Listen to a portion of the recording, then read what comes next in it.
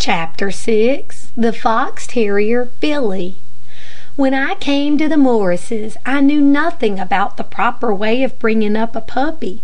I once heard of a little boy whose sister beat him so much that he said he was brought up by hand. So I think, as Jenkins kicked me so much, I might say I was brought up by foot. Shortly after my arrival in my new home, I had a chance of seeing how one should bring up a little puppy. One day I was sitting beside Miss Laura in the parlor when the door opened and Jack came in. One of his hands was laid over the other, and he said to his sister, "Guess what I've got here?" "A bird?" she said. "No." "A rat?" "No." "A mouse?" "No, a pup." "Oh, Jack," she said reprovingly, for she thought he was telling a story. He opened his hands, and there lay the tiniest morsel of a fox terrier puppy that I ever saw. He was white with black and tan markings. His body was pure white, his tail black with a dash of tan, his ears black, and his face evenly marked with black and tan. We could not tell the color of his eyes, as they were not open. Later on they turned out to be a pretty brown. His nose was a pale pink, and when he got older it became jet black. "Why, Jack," exclaimed Miss Laura, "his eyes aren't open. Why did you take him from his mother?" "She's dead," said Jack. "Poisoned. Left her pups to run about the yard for a little exercise. Some brute had thrown over a piece of poisoned meat, and she ate it. 4 of the pups died. This is the only one left. Mr. Robinson says his man doesn't understand raising pups without their mothers, and as he is going away, he wants us to have it, for we always had such luck in nursing sick animals." Mr. Robinson, I knew, was a friend of the Morrises, and a gentleman who was fond of fancy stock, and imported a great deal of it from England. If this puppy came from him, it was sure to be a good one. Miss Laura took the tiny creature and went upstairs very thoughtfully. I followed her, and watched her get a little basket and line it with cotton wool. She put the puppy in it and looked at him. Though it was midsummer, and the house seemed very warm to me, the little creature was shivering and making low murmuring noise. She pulled the wool all over him, and put the window down, and set his basket in the sun. Then she went to the kitchen and got some warm milk. She dipped her finger in it and offered it to the puppy, but he went nosing about it in a stupid way, and wouldn't touch it. "Too young," Miss Laura said. She got a little piece of muslin and put some bread in it, tied a string round it, and dipped it in the milk. When she put this to the puppy's mouth, he sucked it greedily. He acted as if he was starving, but Miss Laura only let him have a little. Every few hours for the rest of the day she gave him some more milk, and I heard the boys say that for many nights she got up once or twice and heated milk over a lamp for him. One night the milk got cold before he took it, and he swelled up and became so ill that Miss Laura had to rouse her mother and get some hot water to plunge him in. That made him well again, and no one seemed to think it was too great a deal of trouble to take for a creature that was nothing but a dog.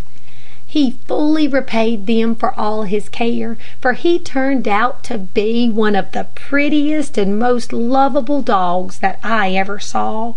They called him Billy, and the 2 events of his early life were the opening of his eyes and the swallowing of his muslin rag.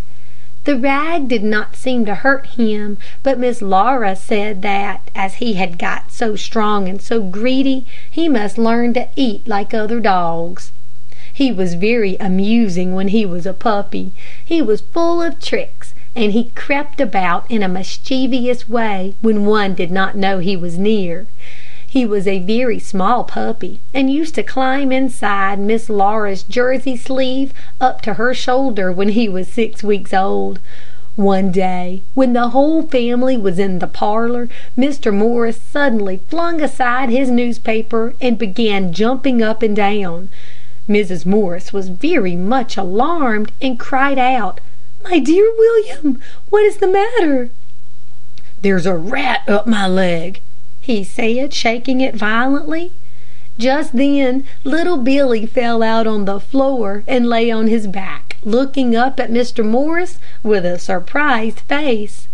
He had felt cold and thought it would be warm inside Mr. Morris's trousers leg. However, Billy never did any real mischief, thanks to Miss Laura's training. She began to punish him just as soon as he began to tear and worry things. The first thing he attacked was Mr. Morris's felt hat. The wind blew it down the hall one day, and Billy came along and began to try it with his teeth. I dare say it felt good to them, for a puppy is very like a baby and loves something to bite. Miss Laura found him, and he rolled his eyes at her quite innocently, not knowing that he was doing wrong. She took the hat away, and pointing from it to him, she said, "Bad Billy." Then she gave him 2 or 3 slaps with a bootlace. She never struck a little dog with her hand or a stick. She said clubs were for big dogs and switches for little dogs, if one had to use them. The best way was to scold them, for a good dog feels a severe scolding as much as a whipping. Billy was very much ashamed of himself. Nothing would induce him even to look at a hat again, but he thought it was no harm to worry other things. He attacked one thing after another, the rugs on the floor, curtains, anything flying or fluttering, and Miss Laura patiently scolded him for each one, till at last it dawned upon him that he must not worry anything but a bone. Then he got to be a very good dog. There was one thing that Miss Laura was very particular about, and that was to have him fed regularly. We both got 3 meals a day. We were never allowed to go into the dining room, and while the family was at the table, we lay in the hall outside and watched what was going on. Dogs take a great interest in what anyone gets to eat.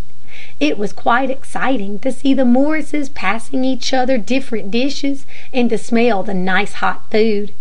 Billy often wished he could get up on the table. He said that he would make things fly. When he was growing, he hardly ever got enough to eat. I used to tell him that he would kill himself if he could eat all he wanted to.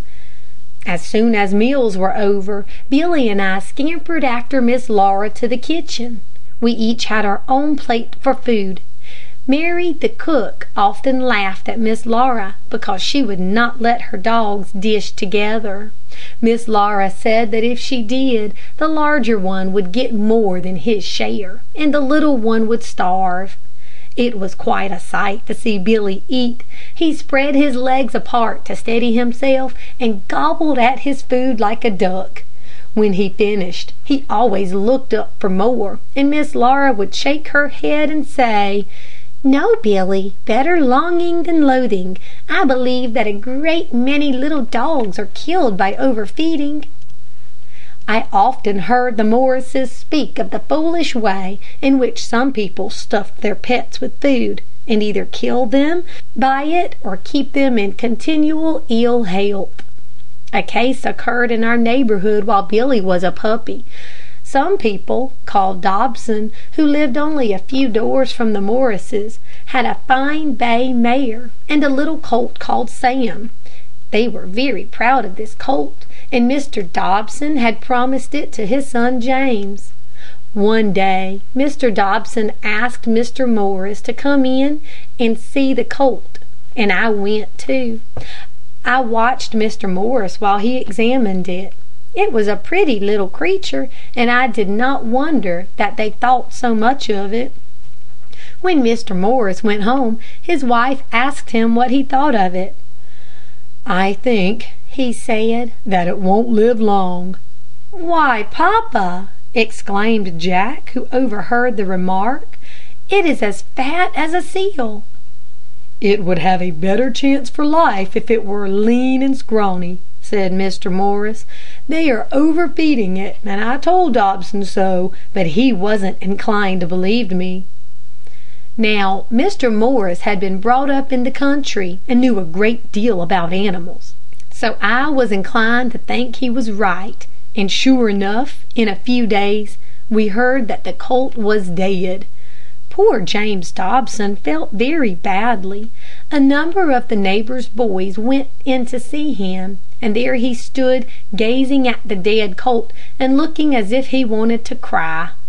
Jack was there, and I was at his heels, and though he said nothing for a time, I knew he was angry with the Dobsons for sacrificing the colt's life. Presently he said, "You won't need to have that colt stuffed now. He's dead, Dobson." "What do you mean? Why do you say that?" asked the boy peevishly. "Because you stuffed him while he was alive," said Jack saucily. Then we had to run for all we were worth, for the Dobson boy was after us, and he was a big fellow. He would have whipped Jack soundly. I must not forget to say that Billy was washed regularly, once a week with nice smelling soap, and once a month with strong smelling, disagreeable carbolic soap. He had his own towels and washcloths, and after being rubbed and scrubbed, he was rolled in a blanket and put by the fire to dry. Miss Laura said that a little dog that has been petted and kept in the house, and has become tender, should never be washed and allowed to run about with a wet coat, unless the weather was very warm, for he would be sure to take cold. Jim and I were more hardy than Billy, and we took our baths in the sea. Every few days the boys took us down to the shore, and we went swimming with them. Chapter 6. The Fox Terrier Billy.